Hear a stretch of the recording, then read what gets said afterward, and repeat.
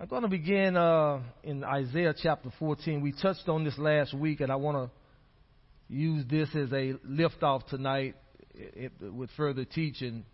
But Isaiah chapter 14 and verse 24. And Isaiah says some things here by the inspiration of the Holy Ghost that really and truly drives home the point that God is serious about His covenant.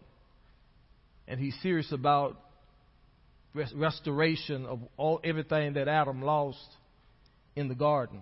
He says here in verse 24, the Lord of hosts has sworn, saying, surely as I have thought, so shall it come to pass. And as I have purposed, so shall it stand. That I will break the Assyrian, and we said last week that the Assyrian was the devil. I will break the Assyrian in my land representing the believers, the body of Christ. The devil ought not have any hold upon us. He ought not have any victory over us because God has covenanted to break him in his land and upon my mountains and tread him underfoot. Then the Bible says, then shall his yoke depart from off them and his burden from off their shoulders. Isaiah talking about the new covenant that was manifested and achieved through Jesus Christ, the burden removing, yoke destroying power of God. That's our portion right now in covenant relationship with God. So that's what God said. He wanted to cause the devil's yoke to depart from off of us, and every burden of sickness, every burden of poverty, every burden of oppression, every burden that sin brought into the world, God says that He has dealt with it through Jesus Christ. Verse 26 says, this is the purpose. This is the purpose. Everything that we just talked about. This is the purpose that is purposed upon the whole earth. And this is the hand, God's hand, that is stretched out upon all nations. And we found out last week that the blessing of Abraham and the blessing that the Jews experienced was not just for them, but it was for all nations, all nationalities. The Gentiles would be able to walk in divine blessing of the covenant. Amen? So God said that was His purpose, and His ultimate desire is that the blessing of Genesis 1 and 26 be restored to the earth. And the only thing that really hinders that from happening for us in the church is a lack of mind renewal. Our minds have to be renewed to these things and renewed to the perfect will of God. And I just read the perfect will of God. His purpose is that we walk in divine freedom. Not saying we're not going to have challenges. Not saying that the enemy's not going to come against us, because he will. Because he's a thief. And that's what he does. He comes to steal, kill, and destroy. But we are built in Christ Jesus to overcome. We are overcomers. Amen. We're not victims. We're victors in Christ Jesus. And so we're going to talk tonight about Abraham. We touched on Abraham a little bit last week. And I want to continue talking about him because the Bible says that he is the father of this kind of faith that we're talking about. He's the one that God initially used to get the blessing back into the world. And we want to see how God blessed Abraham. We saw in Genesis 12, 1 through 3, how God covenanted with him and He swore that He would bless him. But we want to see what that blessing looked like in terms of him walking in it and experiencing it. Because every blessing in principle that Abraham walked in, we're supposed to be walking in it also. Every blessing that Abraham experienced in his earthly life, we have access to, and even a greater blessing, because we found out last week that the covenant that Abraham lived under was an inferior covenant to the one that we're under right now. Amen. The one that we're living under right now is a better covenant established, the Bible says, on better promises. So everything that we read tonight, understand that God wants to amplify it in your life. Amen. So let's look at Genesis chapter 12, verse 9. And Abram journeyed, going on still toward the south. So he obeyed God and he set out into the land that God had shown, that God had said that he was going to take him to. But the Bible says here, and there was a famine in the land, and Abram went down into Egypt and sojourned there, for the famine was grievous in the land. So almost immediately after Abram at this point, started walking out the plan of God in his life, he was attacked with famine. He was attacked with lack. The famine, the Bible says, was grief. How many of y'all know you can die in a famine?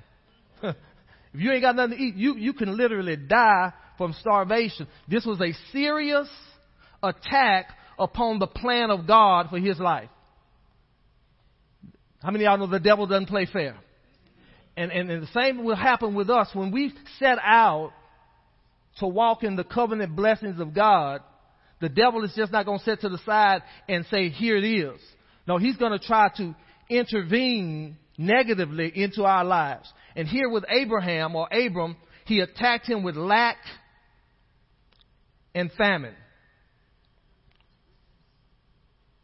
The curse is tempting, because sickness and disease, poverty and all that's part of the curse. The curse is tempting to place a yoke upon him. A yoke of bondage upon him. A yoke of poverty. And again, physical death also, because again, if you ain't got nothing to eat, you're going to starve to death. So this was a serious deal. Now, the covenant does not promise Abraham lack. It promises him blessing. Okay? And it was important for Abram to believe that even though what he saw in front of him was contrary to God's will for his life, he did not stop there, but he made a decision: I'm going to trust God and I'm going to keep moving forward. Amen. Because he trusted that the blessing that God spoke over him in Genesis 12, 1 through 3 was his. Now, some things went on in Egypt, and we're not going to talk about those things, but during that time he spent in Egypt, God increased him with divine covenant wealth. And let's look at it right here in chapter 13.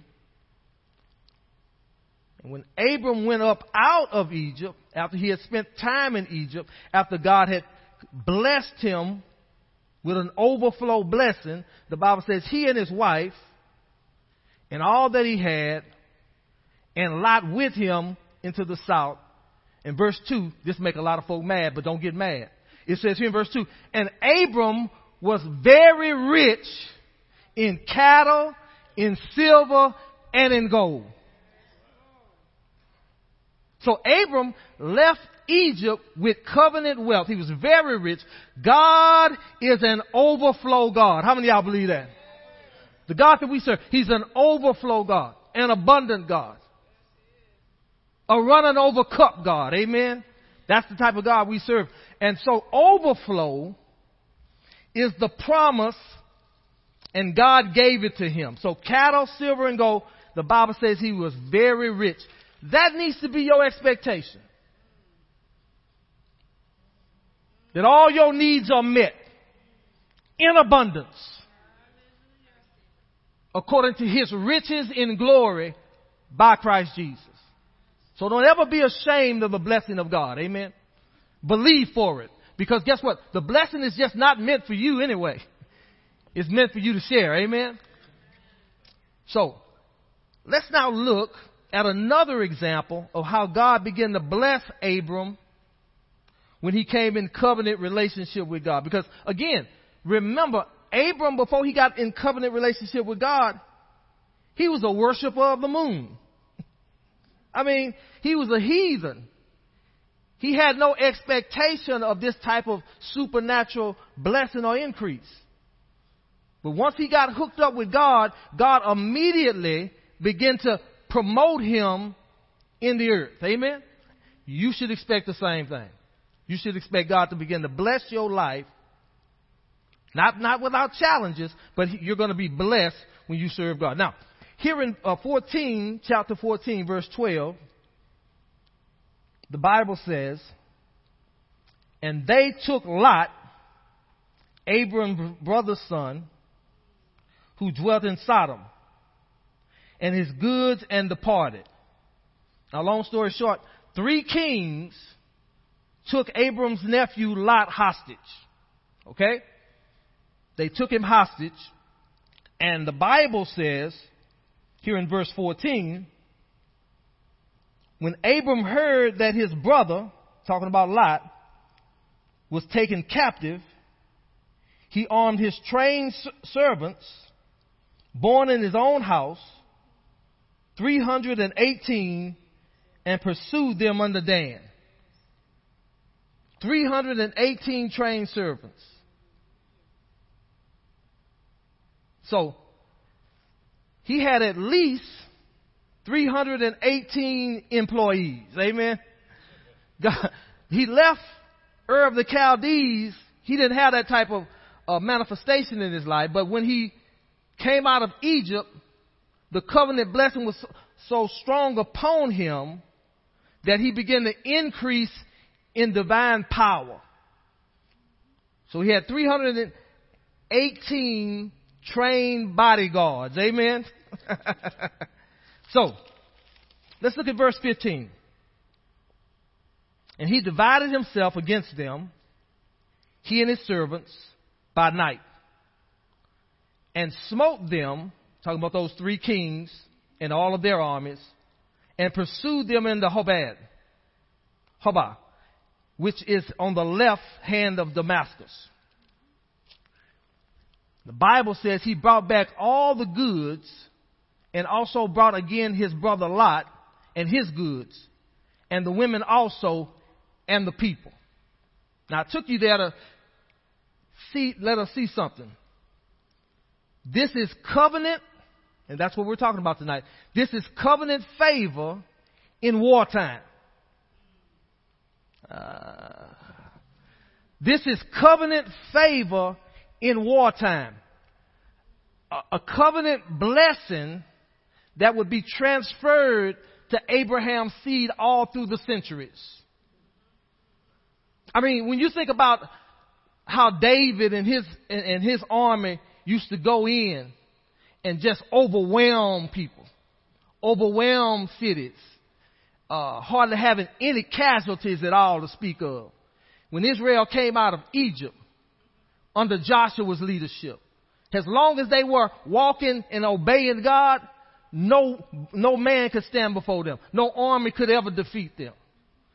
That all started with Abraham or Abram. We see it here, the genesis of it. And that's why Israel to this day, you don't want to mess with Israel. Okay? You just don't want to mess with them because they have a God on their side. They have God on their side. He's a covenant keeping God. Remember that when you are under attack. Remember that when the enemy comes and knocks on your door. That the same God who blessed Abraham or Abram with covenant victory will bless you with covenant victory every single time. Doesn't matter who the enemy is. Doesn't matter if it's sickness and disease. Doesn't matter if it's poverty trying to attack you. It doesn't matter what it is. No weapon formed against you shall prosper. I mean, when I'm under attack, that's the main scripture that come out of my mouth. No, I don't care what you send, devil, it won't prosper. God didn't promise me that there wouldn't be weapons, but he said it won't defeat me because I'm in a relationship with a covenant keeping God. Amen. Now let's look here at verse 18.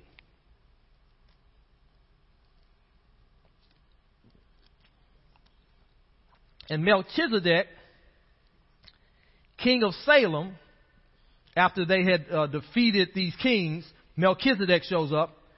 And the Bible says he brought forth bread and wine. And he was the priest of the Most High God. So the priest Melchizedek reveals to Abram the ministry of the covenant, the elements of the covenant, the bread and the wine. The bread, of course, represented even then the broken body of Jesus Christ. And the wine representing the shed blood of Christ, or the blood of the new covenant.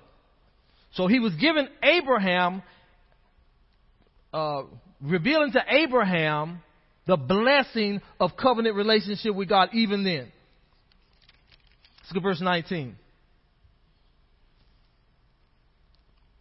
And he blessed him. What does it mean when you're blessed? When I say, God bless you, what am I saying? God bless you. I'm saying, may God cause you to prosper and succeed. May the blessing of God be upon you that you may prosper and succeed. So that's what Melchizedek is speaking over Abram's life at this point. He says, and he blessed him, or he empowered him to prosper by way of covenant relationship. He blessed him and said, blessed be Abram of the Most High God, possessor of heaven and earth. And blessed be the Most High God, which had delivered thine enemies into your hand. And the Bible says he gave him tithes of all. I'm not going to teach on tithing, but I tell you, the tithe is 10%. So that's what Abraham did. He gave him 10% of everything that he had. The tithe was instituted before the law. How many of y'all know that? That's before the law. The tithe was Abram's way of saying to God, you are my source. That's what he was saying. When he gave him 10%, it was like he was saying to God, I recognize through this covenant that you are my source of victory. You are my source of wealth.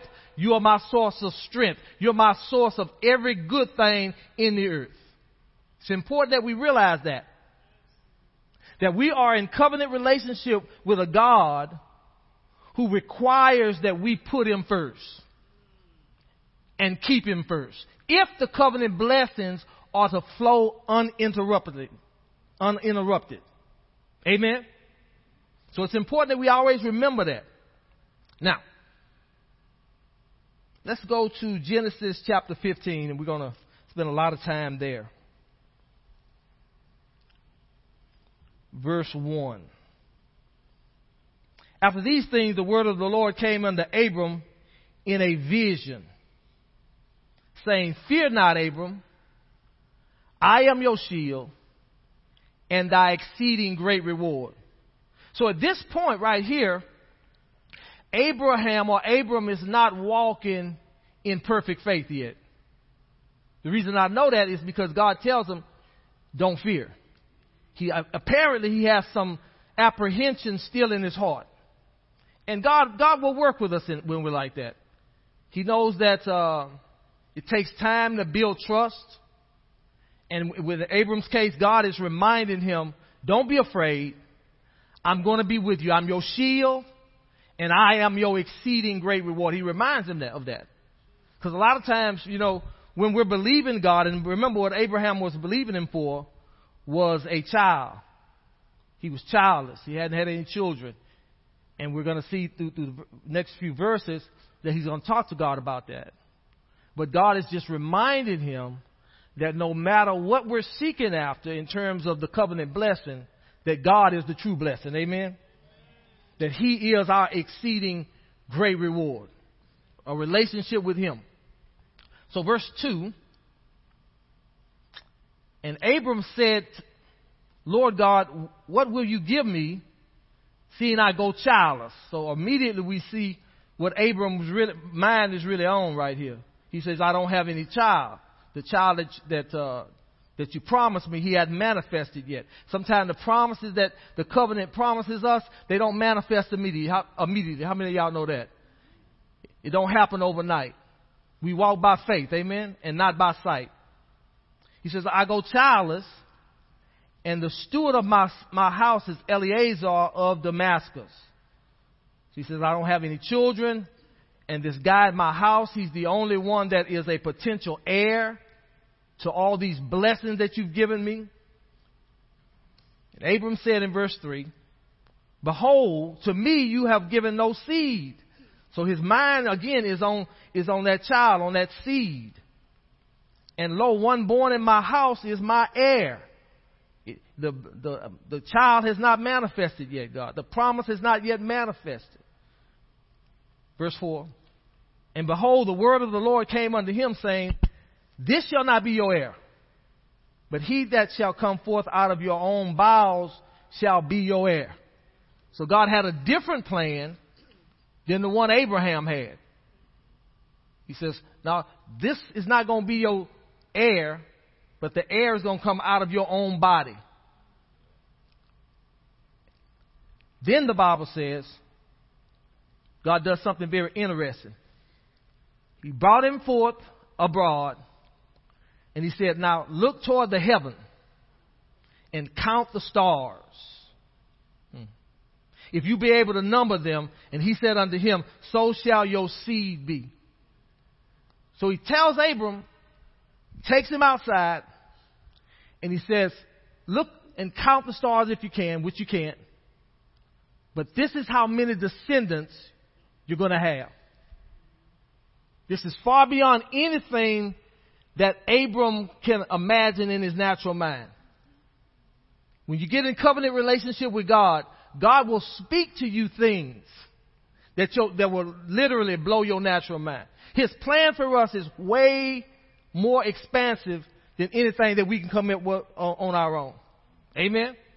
So that's what God's given him an expectation. He tells him to look at those stars and see the face of a child on each star. That's how many descendants you're going to have. He doesn't have any at this point, remember. So he's telling them, I want you to expand your thinking. That my covenant is a powerful, powerful covenant that can do things that your natural mind cannot even comprehend. Verse 6. The Bible says something very important here. And he believed in the Lord. See, that's the important thing that we have to always remember. Even though all these blessings are ours through the covenant, if we don't believe and trust God for these things don't automatically happen for us. So faith is very important. My belief system must remain intact if I'm going to experience these divine blessings of this covenant. I have to trust in this legal document that God has placed within my grasp. And I must believe that everything God has spoken to me is possible. Amen? Because I'm telling you, when you get along with God, and you get quiet with God, and you begin to talk to God about the promises of God, God will speak to you things to your mind that your mind will say, man, that's just too much. I don't know how God can do that. But don't argue with God. Just say, yes, Lord. Whatever he speaks, whatever he shows you, just say, yes, Lord. I believe it. Okay? And don't try to figure it out. And again, Abram did something very important. He believed in the Lord. And the Bible says he counted it unto him for righteousness. And that's important right there. Because that lets me know that God is not looking primarily at my performance. He's looking at my faith. And God is saying, if you believe me to this degree, my righteousness will continuously manifest itself in your life. You will be made righteous, not by works, but by faith. And you'll experience every blessing of the covenant, not because you deserve it, but because you believe in Jesus Christ. Amen? This is the reason that we're blessed so much. It's because of our faith in the Lord Jesus Christ and the power of His blood and the power of this blood covenant that we experience through Him. Amen? So he believed in the Lord, and God counted it unto him for righteousness. So it's not wrong to say, I have been made the righteousness of God in Christ Jesus. God views me that way. I choose to see myself that way. And because of that, the windows of heaven are open unto me. Amen? But I have to believe it. I have to believe it. We tie God's hands when we don't walk by this kind of faith in the covenant. And he said unto him, I am the Lord that brought you out of Ur of the Chaldees to give thee this land to inherit it. So God is again taking him back to when God first began to deal with him at Ur of the Chaldees. And the same word that he spoke to him then, God is reminding him that my covenant is still with you. And he said, Lord God, whereby shall I know that I shall inherit it? So he's still struggling. He's still trying to conceive this. He says, how am I going to know? Well, God spoke it. That should have been enough, right? But God does not penalize him for that type of thinking, because he understands that he's dealing with a man from the dust. Amen. He understands that he's dealing with a fallen man who is cursed with Adam's curse. And his mind is not yet renewed to the covenant. You have to remember, he didn't have a Bible. Amen. Moses hadn't yet been born to write the Bible, the first 5 books of the Bible. So Abram is listening to God, and he saw God be faithful to him in Egypt, but he still says, how shall I know that I'm going to inherit this? God said to him, verse 9, he said unto him, take me a heifer or a cow of 3 years old. He says, I want you to do something by faith. I want you to take a cow, go out to your herd and find a cow of 3 years old and a she-goat of 3 years old and a ram of 3 years old and a turtle dove and a young pigeon. Now, at this point, this probably doesn't make any sense to him. But obviously he obeyed. Because verse 10 says, and he took unto him all these. So he obeyed the voice of God. So whatever God tells you to do, do it. No matter what it sounds like, just do it. Because God knows what he's doing. And the Bible says he divided them in the midst. In other words, he cut them all in half. And he laid them out. Each piece one against another. But the birds, he didn't cut in half. He divided, he not. So he's got these animals, and blood was shed with these animals when he killed them. And the Bible says in verse 11, after he's obeyed God, and when the fowls came down upon the carcasses, Abram drove them away. So when the fowls came down, Abram, how many of y'all know God ain't going to do everything for you? He had to drive the birds away. He had to tell the birds, no, this is my sacrifice unto my God. Verse 12. And when the sun was going down, a deep sleep fell upon Abram. And lo, a horror of great darkness fell upon him. Verse 13.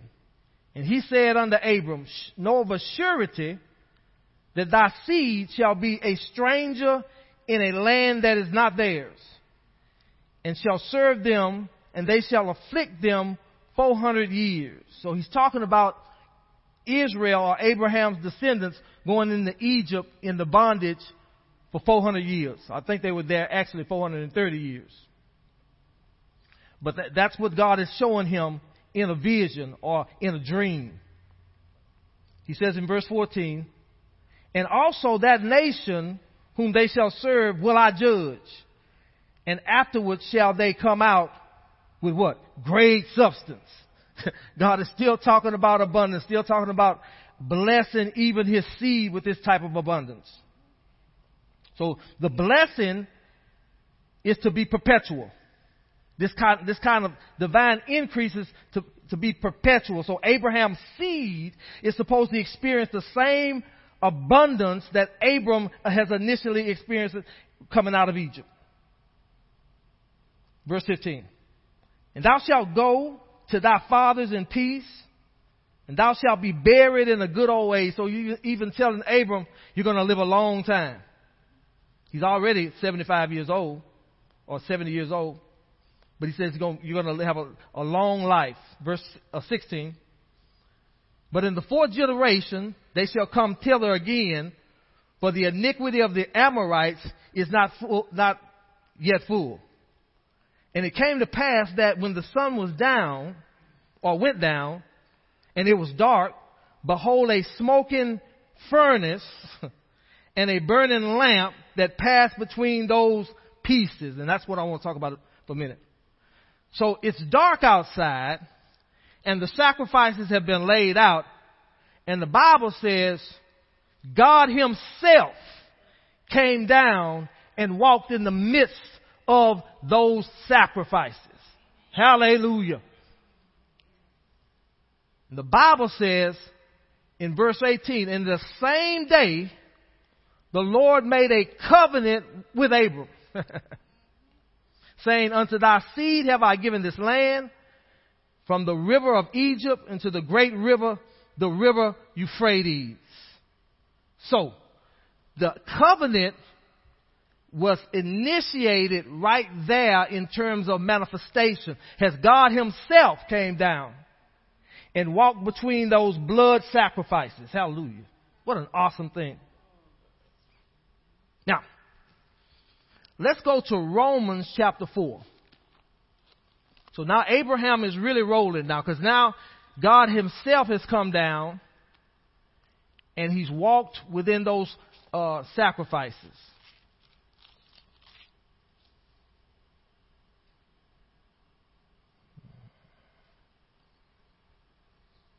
Verse 16 of chapter 4 of Romans. Therefore, it is of faith, again, everything that God did at that moment, Abraham had to believe it. He had to believe that that covenant that God cut with him right there was a permanent covenant. Therefore, it is of faith that it might be by grace,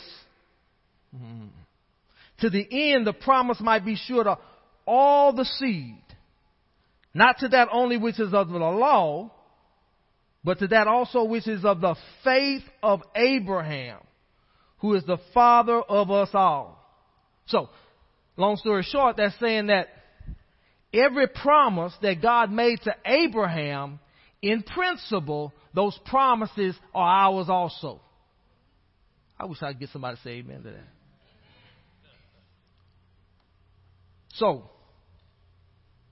every blessing that God spoke over Abraham's life in principle, God wants to bless every child of God with that same blessing. With the blessing that he blessed Abraham with.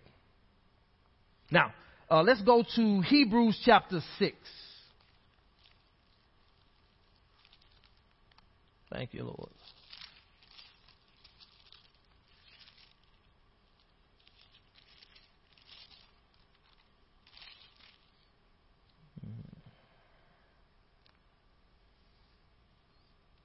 Again, this is the covenant we're talking about.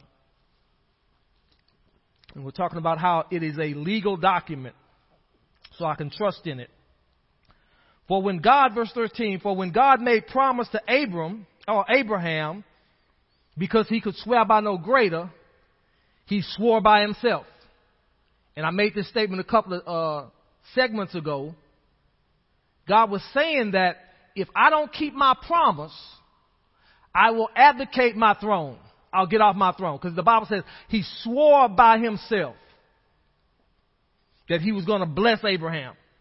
So that was how serious God was about keeping this covenant.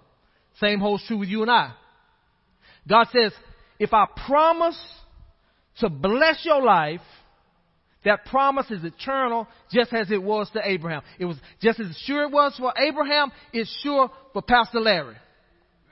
He can trust it just like Abraham did. Okay? Saying, verse 14, saying, surely blessing, I will bless you.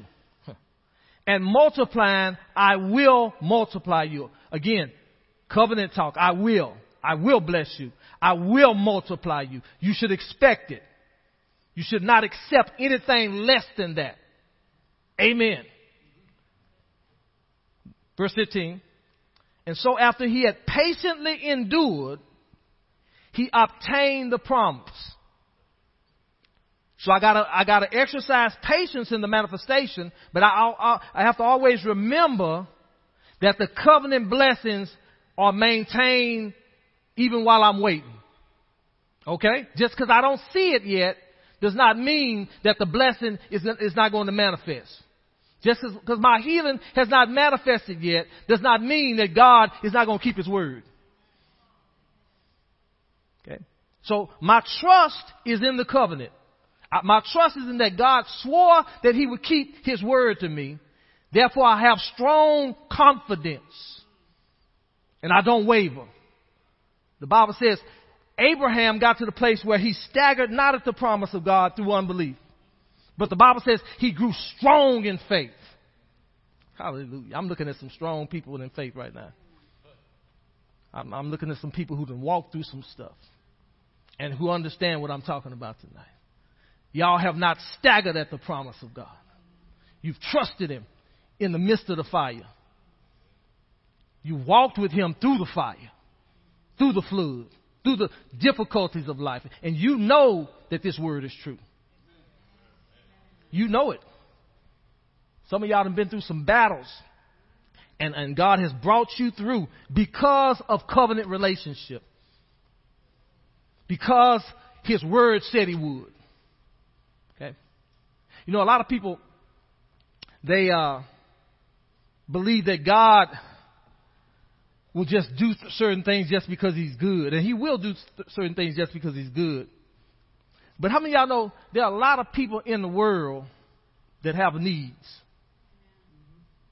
They got starving children over on the other side of the world who are not seeing the blessing that we're talking about in their life.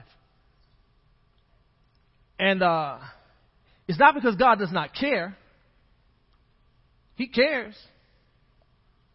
But God, if he was only moved by need, everybody's need would be met. How many of y'all know that? If he was just moved by need. He's moved by faith. He's moved by faith in this covenant. If you exercise a divine faith in this covenant, every promise in Christ Jesus is yes and amen every single time. I just believe that. I just believe that. So the Bible says, after he had patiently endured, he obtained the promise. Verse 16. For men verily swear by the greater, and an oath for confirmation is to them an end of all strife. You know, men, they swear, they even put their hand on the Bible and then lie.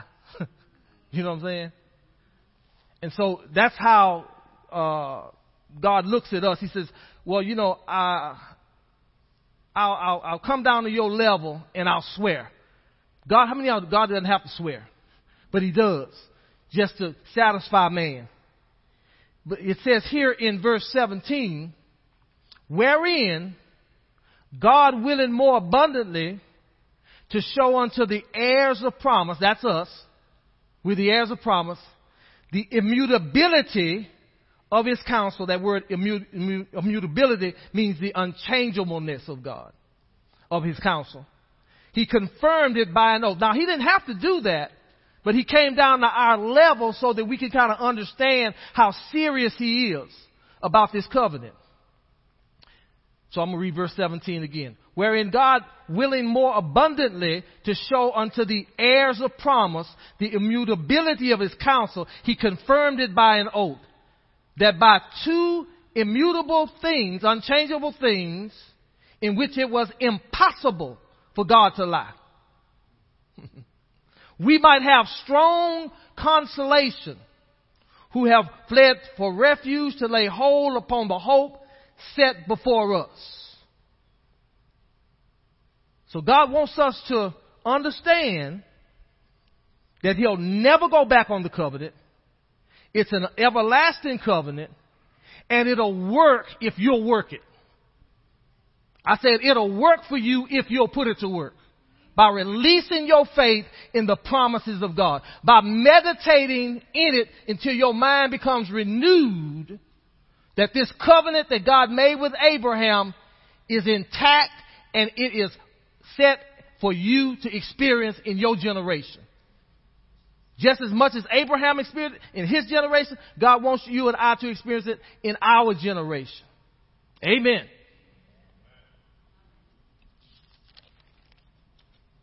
Let's go to Hebrews chapter 7, verse 22.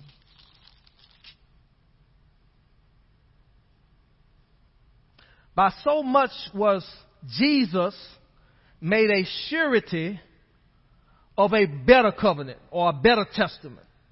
So that's saying this. That's saying that the covenant that Abraham lived under, which was awesome, is inferior to the covenant that we're living under. So the Bible says Jesus is the guarantor of a better covenant, established on better promises. Hebrews 8, verses 1 and 2, I'm going to get ready to close there. Now, of the things which we have spoken, everything that we've talked about so far, this is the summation, the Bible says. We have such a high priest who is set on the right hand of the throne of the majesties in the heavens. That's talking about Jesus. He's seated, the Bible says, at the very right hand of God in the Holy of Holies, in the heavenly tabernacle, representing you and I there as our covenant partner. Remember what we've learned up until this point. The covenant that we have access to, that we've been talking about tonight in great length, the covenant that we have access to, it belongs to Jesus. Amen. It's his covenant. He's the mediator of it, and he is the one that can initiate it in our lives. The Bible says we're heirs of God and joint heirs with him. Everything that he enjoys at the right hand of God through covenant blessing, those same blessings belong to you and I. Now what has to happen again is my mind has to become renewed to that thinking. Jesus is not sick, so I shouldn't be sick. When sickness tries to put that yoke upon me, I must reject it by faith. Because I have a covenant that promises me that he bore that on Calvary. When poverty and lack tries to take a hold of me, I must believe and trust that the same God who blessed Abraham with divine wealth has blessed me with the divine wealth also. And the prospect of abundance in my life. A cup running over. That's my portion. Right in the face of contradictory circumstances. That's what Abraham had to do. Everything that was contrary to the promise, he had to reject it in his thinking. So do you. You have to reject every lie that comes to your mind that tells you these things aren't possible. That maybe someday when you get to heaven, you'll be blessed this way, but not here on earth. No, it's the perfect will of God for you and I to walk in the blessing of the last Adam. Hallelujah.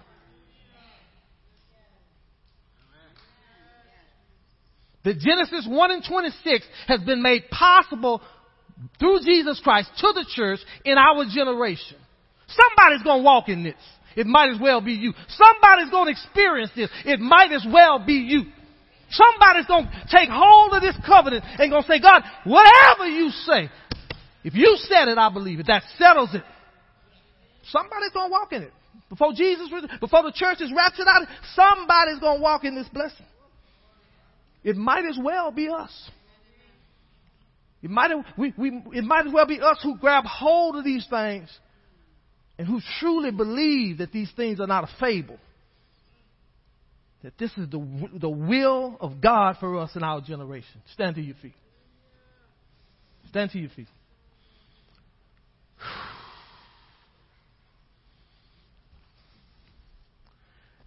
Hebrews 8 and 6 says, but now had he obtained a more excellent ministry, by how much also he is the mediator of a better covenant, which was established upon better promises. Raise your hands to Jesus tonight. Lord, we worship at your feet tonight. We thank you, Lord God, for all that you have accomplished through your death, burial, and resurrection. We see ourselves as you see us tonight. Raised up, high and lifted up. Seated with you in heavenly places. Far above all principality and power and might and dominion. Those who have been washed in the blood of your covenant. We thank you tonight, God.